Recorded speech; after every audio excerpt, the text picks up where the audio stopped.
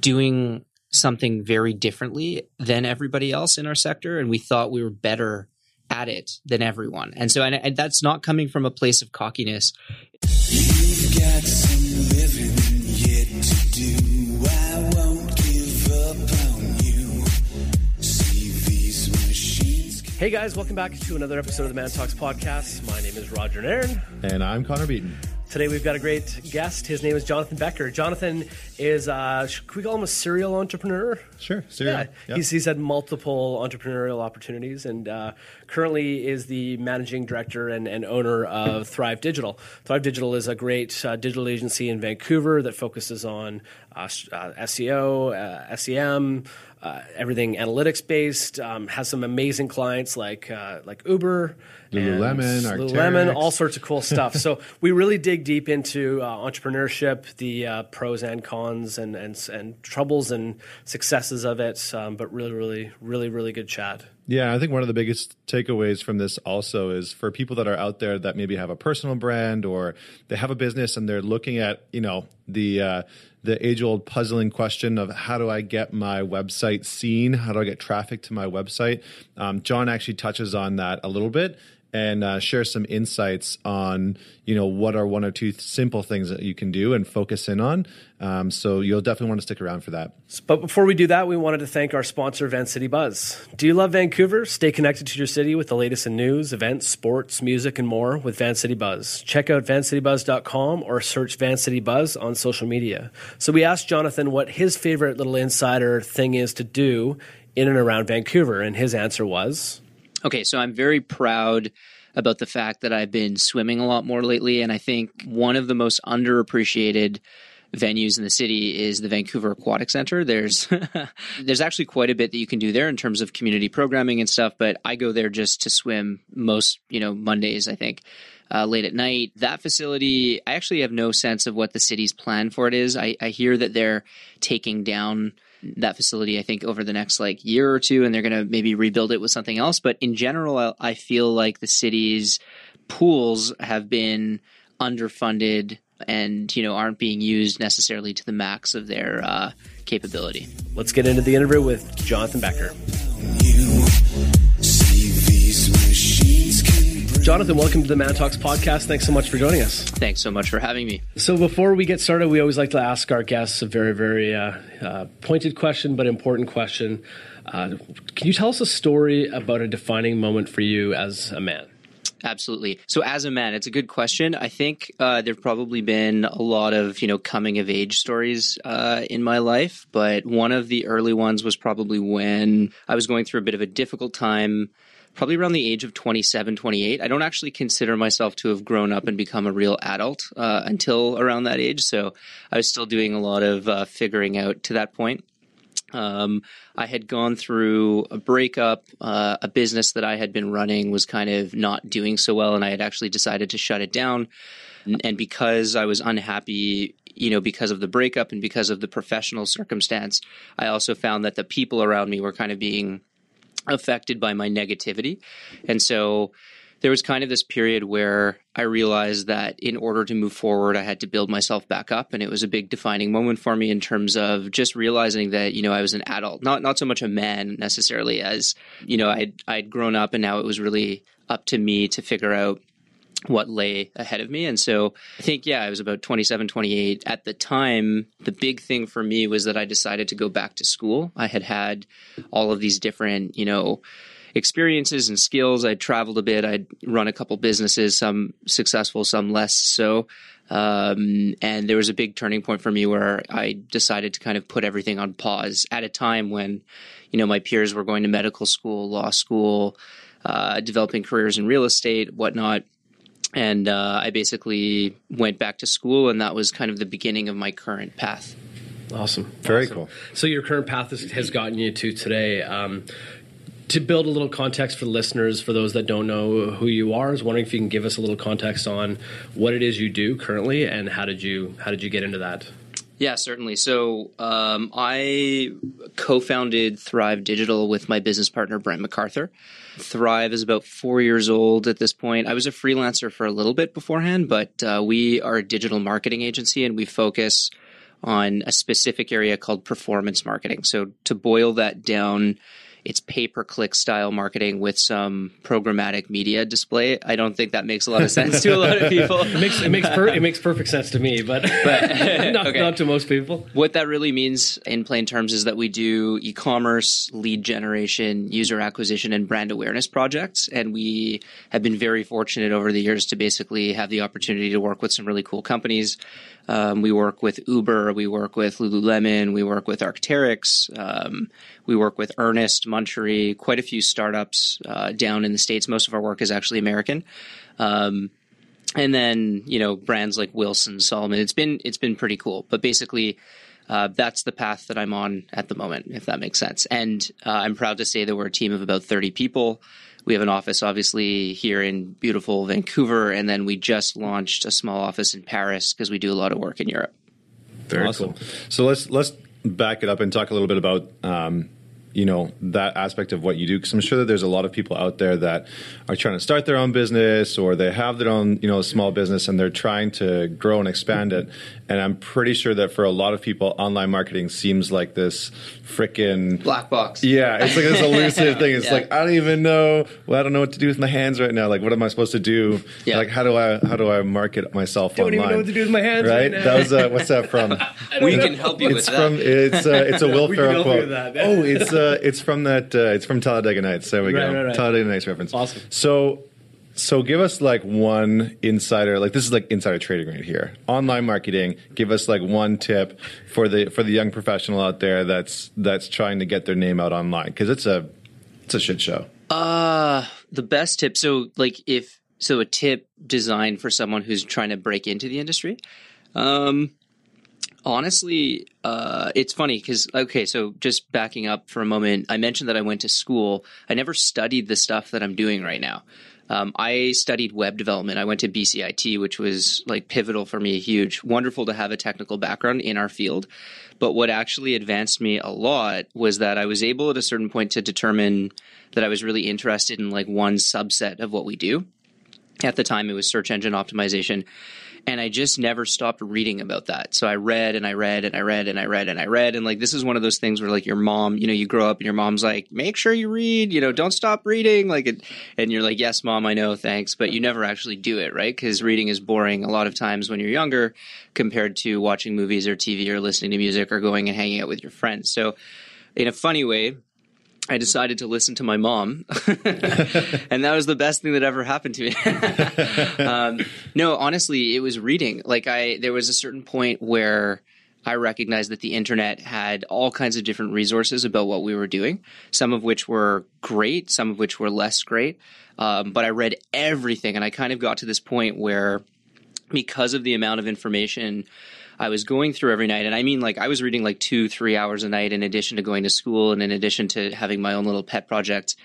At a certain point, the reading really empowered me. And so even to this day, when we have people that start at Thrive, we are extremely adamant about the fact people come to us and they're like, what can I do to build my career? What can I do to really advance in this field? And I'm like, find the thought leaders in our industry. We'll suggest a few sometimes.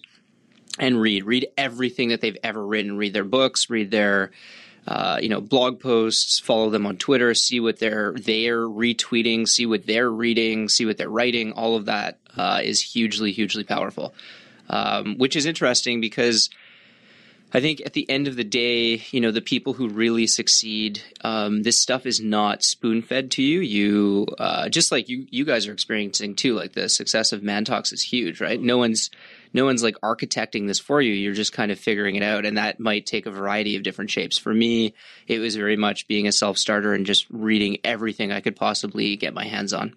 Yeah, nice. So in terms of, you talked about SEO, search engine optimization. So there's SEO, there's SEM, there's Google Analytics. And what are some of it sounds like, just from knowing a little bit about the industry, it sounds like SEO used to be pretty big, and now it's still important, but it's not as important. Sure. So if people are trying to build their brand online, and they're trying to drive traffic to their website, what are some of those keys that they should be looking out for Is SEO still the sort of like the be all end all? Is it SEM? Like, what should they be? Yeah, it's a really good question. So you're quite right. If you rewind again, 7 years ago, let's say, if you were number one on the organic rankings, organic being the natural search results on Google for the particular search terms, we call them keywords that you were targeting, you were at the pinnacle of your internet marketing game. Like there was really like nothing else, you could do. You were at the top of your field. These days, we kind of make the distinction between earned traffic and paid traffic, and search engine optimization kind of sits somewhere in the middle of that, being something that, theoretically happens naturally, which lends itself to that term organic search rankings. Theoretically, this happens naturally, but realistically, people have invested tons and tons of money in the practice of SEO. The problem is that it's ultimately Google's algorithm. And so regardless of how well versed you are on the topic, Google controls the 200 different signals that make up their ranking algorithm. And at a certain point, they realized that people were basically spamming them in order to show up, in places within search results artificially that they didn't deserve to be. They were putting all sorts of hidden words at the base of the site. All kinds of stuff. Buying links, hiding words, cloaking. Like I won't get into it because it's probably a little bit, geeky and nerdy for the crowd here. But, long story short, they changed their algorithm many, many times over the past few years, and SEO became much, much more difficult to the point where now I always say that, in my opinion, there's a diminishing rate of return on SEO.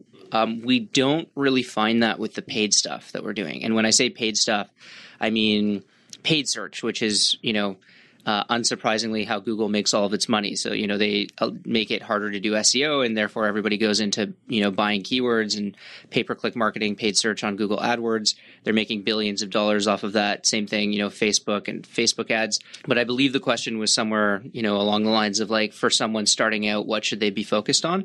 I think the message is always really important. Like if you're not doing something that people want, then it doesn't really necessarily matter what you're doing. You can't just bolt on a paid, program or an SEO program for that matter and have it work. And it's funny because we've had businesses come to us before and, they're at an early stage and their business is kind of unproven. And they basically say something like, we really want to invest in this. We're ready to spend X dollars per month. And we've had to be like, no, you're way too early. We don't even know whether this is going to work. And we don't want to see you waste money effectively. So good businesses, I find in many cases at the onset, like early stages, they rise because they're doing something exceptional, whether that's creating, a wonderful speaking series like you guys have, or for us, it was, I was just a freelancer with my business partner, Brent, and we were just doing kick-ass work. Like we really were doing like some incredible stuff. People didn't always realize, I don't think, how incredible the work we were doing was. That's the nature of most people don't realize how incredible the work it is we were doing. Client agency stuff, right? But yeah, I think you have to really earn it. And that comes through like long, long hours, putting way too much detail into something, not worrying about how much money you're making, focusing on the product or the service, making it the best you can. And my thinking basically is that if you can do that, everything good will come to you naturally, and it'll start to gravitate around you. Nice. That's a really great point. And it kind of brings us into the conversation of entrepreneurship. And, you've kind of gone from this space of, can we talk about the business that you had before? Yeah, of course. Can you share that like little tidbit? It's all on the table. Literally. Are you talking about the poker company? Yep. Okay. Yeah. So I started an online poker company. So this is the business I was running before I went to BCIT. And so it was an interesting company because this is at a time when poker, or gambling, let's call it gaming, as they call it, was a very gray area in, the legality of, let's say, North American law. The reason why it's a gray area is because the federal and state governments down in the United States were trying to figure out a way of basically taxing it. Or just banning it. And the reason is because like gambling is a huge revenue source for casinos, or for the state in the United States, basically. These, groups of people for a period of years were on the fence as to how to regulate it. It turns out they ended up just banning it entirely. But I kind of ran this business, which was an online affiliate, for probably about a year and a half that was quite successful. We didn't take bets or host betting or anything like that, but we would basically catch organic, Google traffic and then redirect it to these poker sites. It was an affiliate model. And so every time someone would sign up, we'd make a commission. Amazing business. I got to really sink my teeth into it. I scaled it out. Like, it was for someone who was like 25, 26, maybe a little bit 27 when I was running this thing. It was very successful. I was making really good money, but I started to have basically a moral dilemma with what I was doing. As much as I love the concept of, running my own business and figuring out interesting strategies and tactics from an internet marketing and even web development point of view, I felt like I was building a bit of a house of cards. And so, I was kind of like dating at the time, to be honest. And I would meet, someone's parents and I'd have to explain what I did for a living. And I didn't really like that. Right, and so that was like, that was the litmus test for me. I was just like, I can't do this anymore. It's a good point, because a lot of people kind of like just keep going down that path. Yeah. Right. They continually, it's just like they know intuitively, and that gut feeling that comes up when you have to tell somebody and then they don't do anything about it. Okay, cool. So you're doing that, and then what did that? I mean, aside from not not being able to tell the parents what you were doing, what did that actually feel like inside, and going to work every day, doing something that, when you started to feel conflicted, kind of what was that like? I think there's probably a lot of people out there that are in the same position as we speak, doing something that they're not necessarily. So I struggled with a love-hate relationship with what I was doing. I loved the fact that I could do it, and I found something I was really good at. When you say do it, do you mean be successful at it, or operating the business? Yeah. So I was very successful. I was a successful operator of an affiliate model that happened to be in the gambling business. Right. And I, in a certain sense, there were all these people around me that I saw trying to do the same thing and they couldn't make it work. So I was like, oh, this is really cool. I'm taking a lot of pride in the fact that I'm successfully running this business. The flip side was that my clients were like literally international gangsters. It was crazy. And I actually never met a single person during the year and a half that I ever worked with. So these people were in no client lunches, no whining and dining, none of that. Yeah. Uruguay, other obscure, places in South America. They were in the Isle of Man, which is like a weird little island off the coast of the United Kingdom. They were in offices in Israel, which is obviously much more of a regulated, normal place. It was just all over the world. And one of the pivotal moments for me was, 1 month I was waiting to get my commission check from one of these new online poker rooms that I was working with, and it was coming late. And then, a week past due, 2 weeks passed, a month passes, 6 weeks passed, 2 months passed. And I was really complaining to these guys, I need to get paid. We're doing all this work for you. Where's our paycheck? And they literally threatened me. And they were just like, if you don't stop complaining, then maybe we'll pay you a visit type thing. And I was like, yeah, I need to get out of this business. So it just wasn't. At a certain point, I felt like I was building a house of cards in a sense. And mostly because the U.S. around this time was starting to really clamp down on these types of, not really on these types of businesses, but they were making it very clear that they wanted to protect their interest in the gambling business, as they didn't do, as the U.S., let's say, didn't do with like Napster.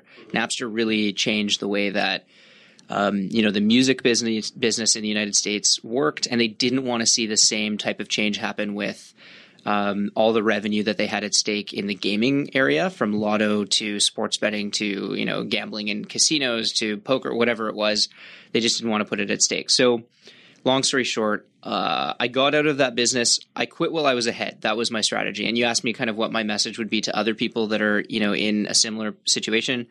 Don't be afraid to quit while you're ahead and kind of regroup, and then take the wonderful skills that you've provided yourself or learned and put it into something that is actually scalable. Don't build a house of cards, build a fucking castle, Right. Which I think is a great, piece of advice for, some of the younger people out there these days. Because you look at millennials, they go through jobs like they're like they're nobody's business. What kind of a saying is that? Nobody's business. I don't know. I was going to say like cigarettes and a pack of smokes, but that.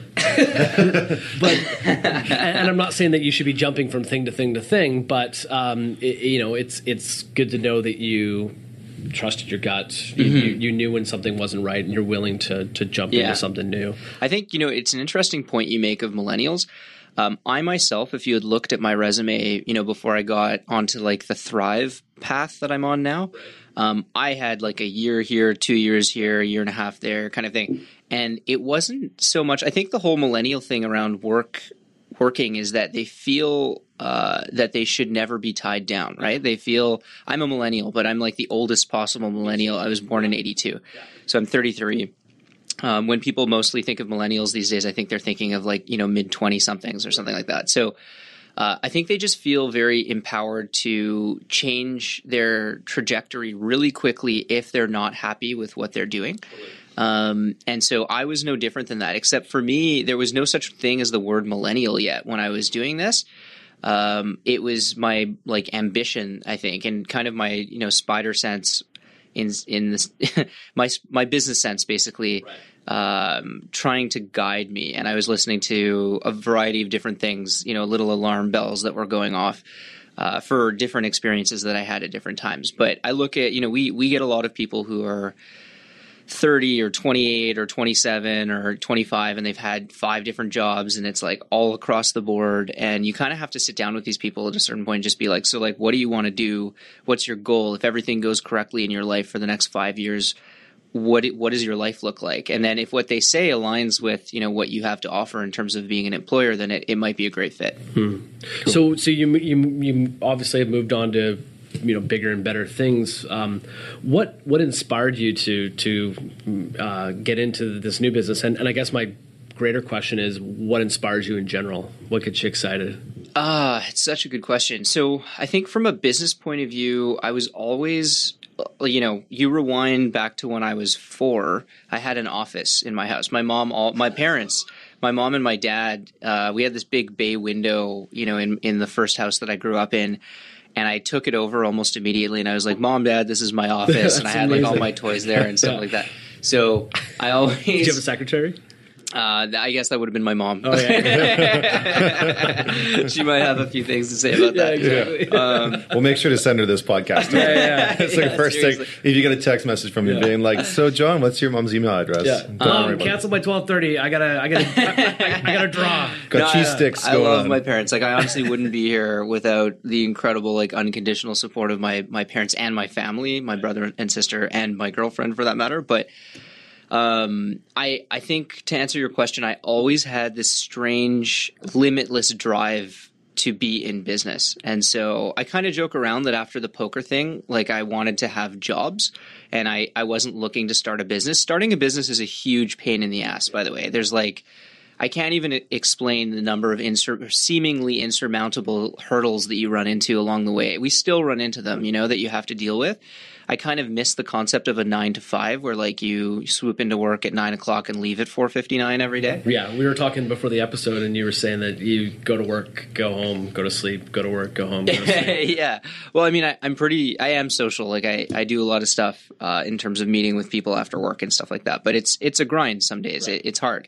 But yeah, I mean, there are so many parts and pieces to, an entrepreneur's mindset, I think, that make them relentless. This is like the 4th or 5th company that I've started. So even before the poker business, I was running an event production company that was quite successful through university. And that was kind of my beer money, my source of like, rent and things like that. And then I ran another business that was a digital signage company, and that actually failed. I had a fantastic business partner, and we went into it, with all the right thoughts and feelings. But I think, we were a bit younger and a little bit naive getting into the type of business that we did. So for me, there's always just been this weird, drive, I think, that backs it up. The most recent permutation of that drive is the fact that I'm running an agency. But that was really me taking advantage of an opportunity that I quite frankly didn't really plan. I think, I kept getting opportunities to do different types of work, and it was really small scale at first. And now, we just worked really hard and we always got it done, and we always made sure that everything was done as absolutely, well and brilliantly as we could.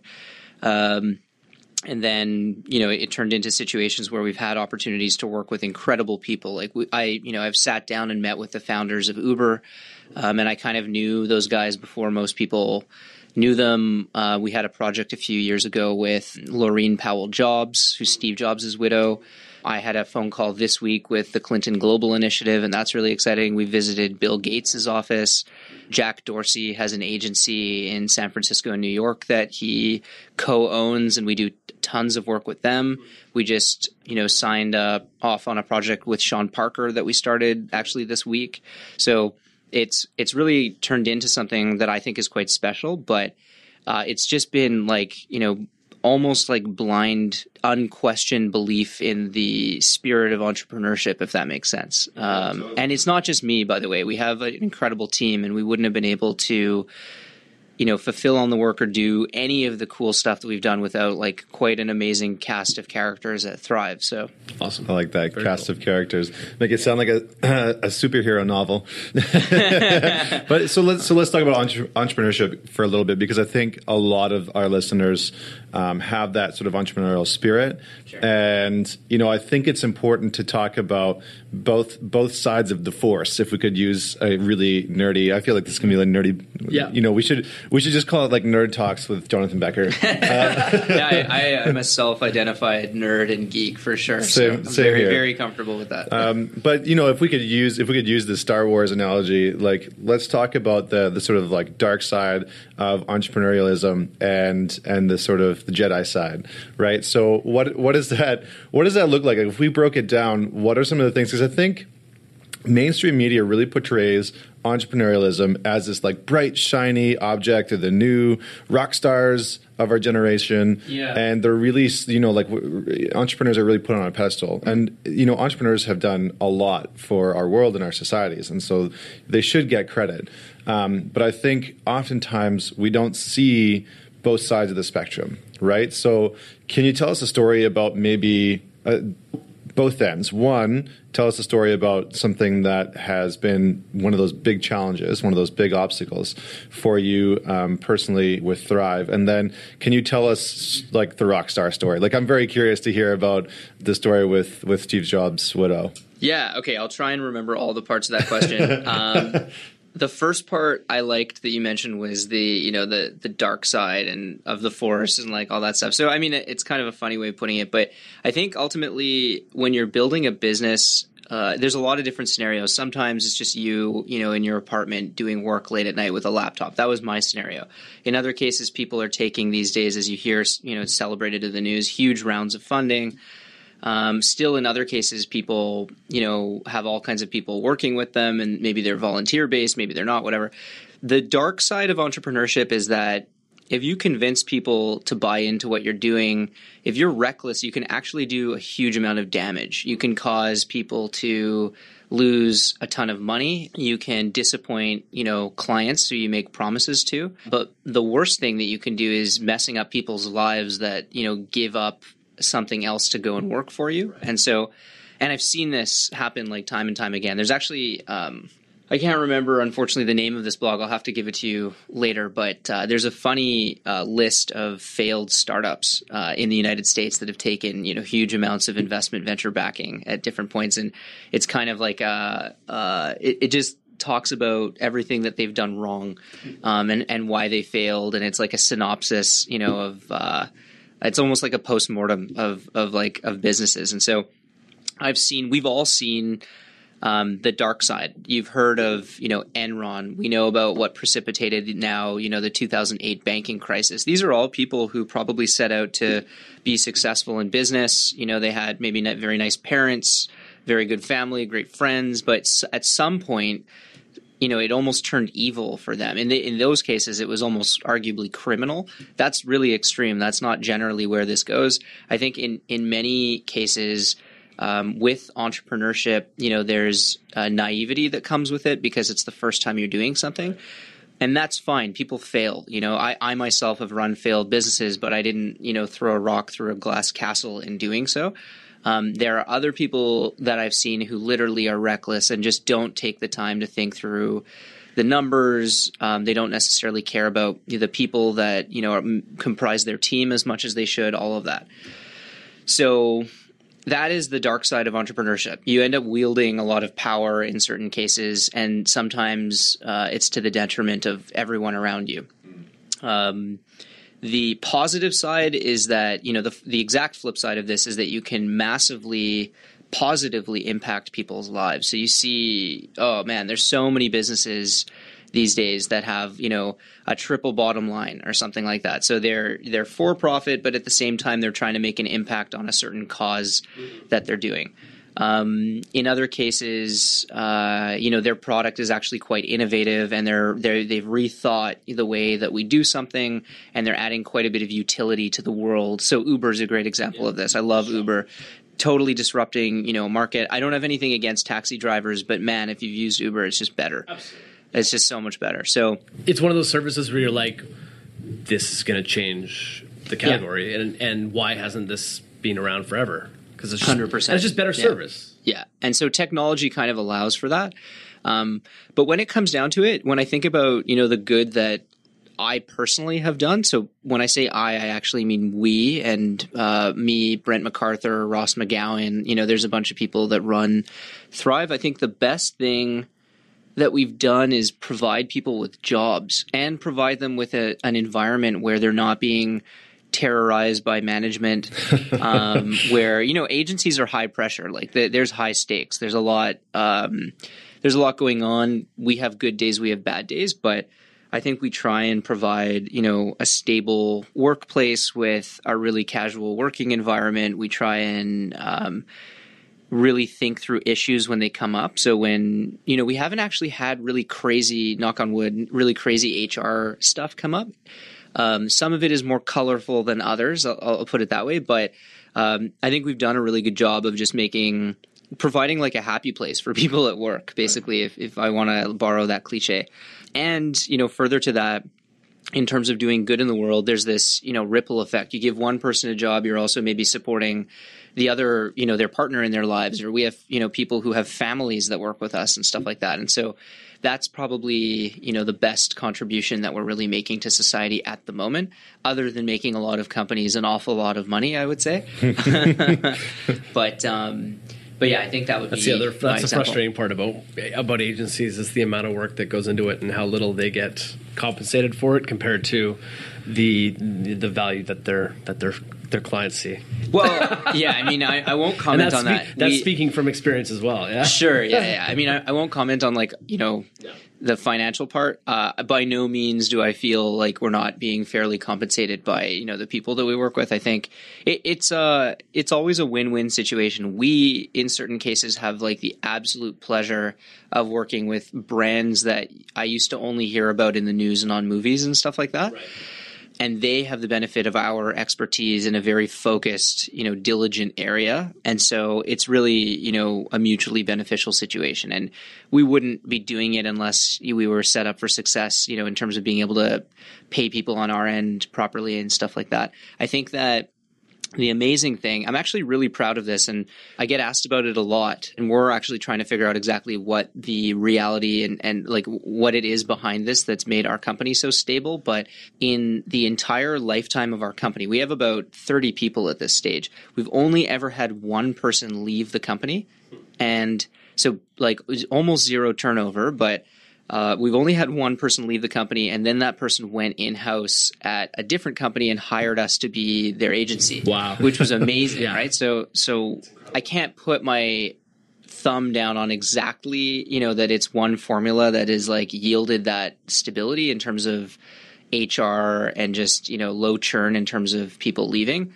But we're doing something right, which is great. Awesome. What maybe are like one or two of the things that you think, because you talked about creating a culture, and I think a lot of people struggle to really create that solid culture within their business, and whether they're managers or leaders, and I'm sure that lots of our listeners out there are managers or leaders in their own right, or maybe they're running their own business. What are like one or two things that you really think add value to your employees that creates that culture that they want to be a part of? Yeah, so I think in this particular area, it is incredibly powerful and important to not focus on material things and not only focus on money, basically. So it's not to say that people, don't want more and more of a salary. I always say, to people never to be ashamed to ask for money. Everybody wants more money all the time type thing. And that's just like a constant. You work in a company, you want more money, that's fine. But everybody at every company gets a salary. Everybody, most people get benefits. There's, material benefits to being in a snazzy office, like whatever it is. Honestly, if I had to drill down a little bit, I think what was alluring, at least I can only speak from personal experience, what really made me buy into Thrive, and I think this would be the same for some of the earlier, hires and team members that we developed, was that we thought we were doing something very differently than everybody else in our sector, and we thought we were better at it than everyone. And so and that's not coming from a place of cockiness. It's coming from having worked at other agencies and then having worked in-house with agencies and understanding the traditional agency model and where they went wrong.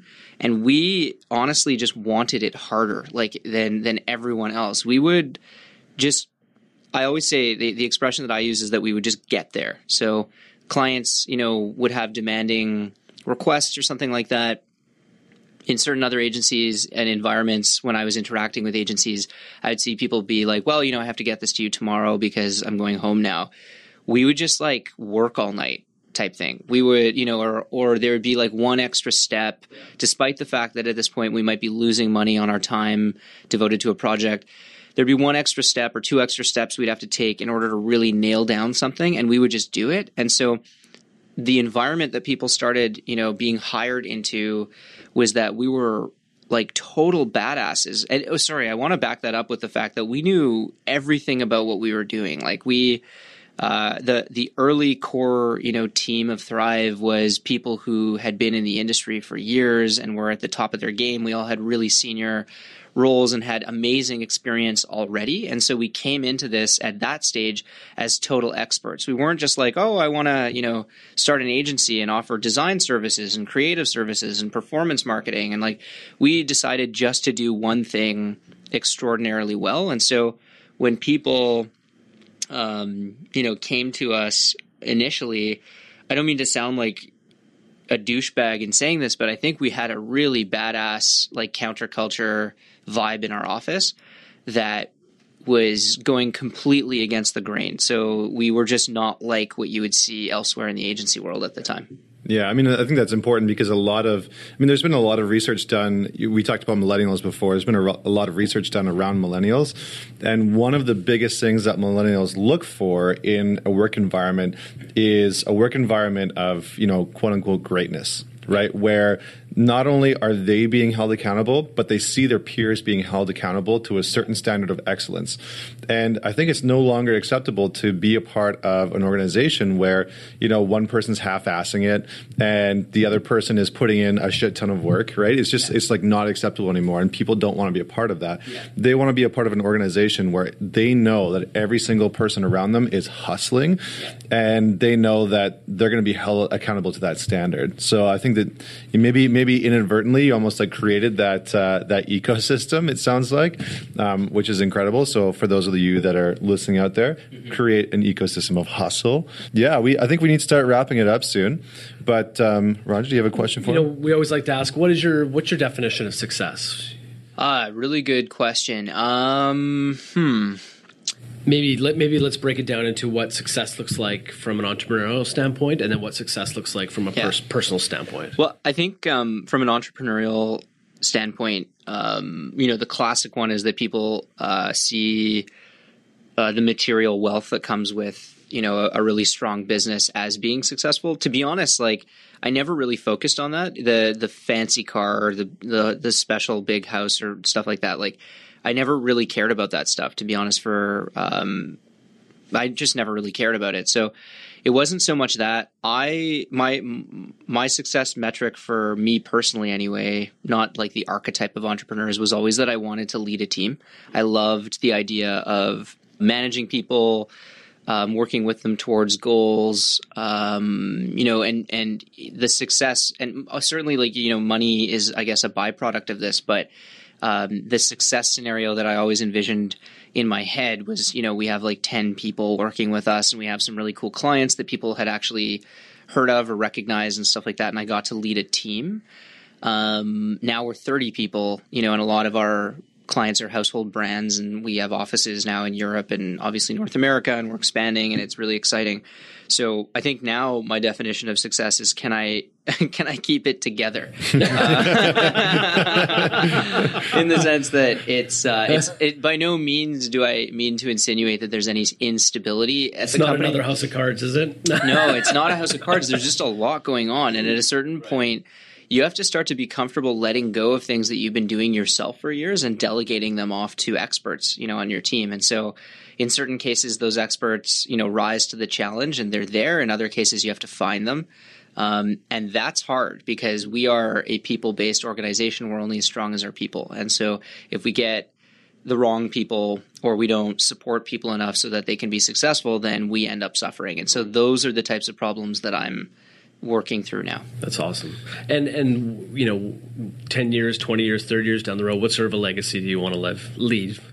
That's a really good question. I take it one day at a time, to be honest. But if I had to try and think about some sort of legacy that I wanted to leave, it would probably just be that, you know, we are remembered for being great people to work with and always having been fair, and, you know, that we exercised pragmatism in running the business. So we did the best we could effectively. That's awesome. What that means. Yeah. And for the listeners out there that are curious, what's something that you're excited about that's coming up on the horizon? Is there anything that you're working towards that you can share?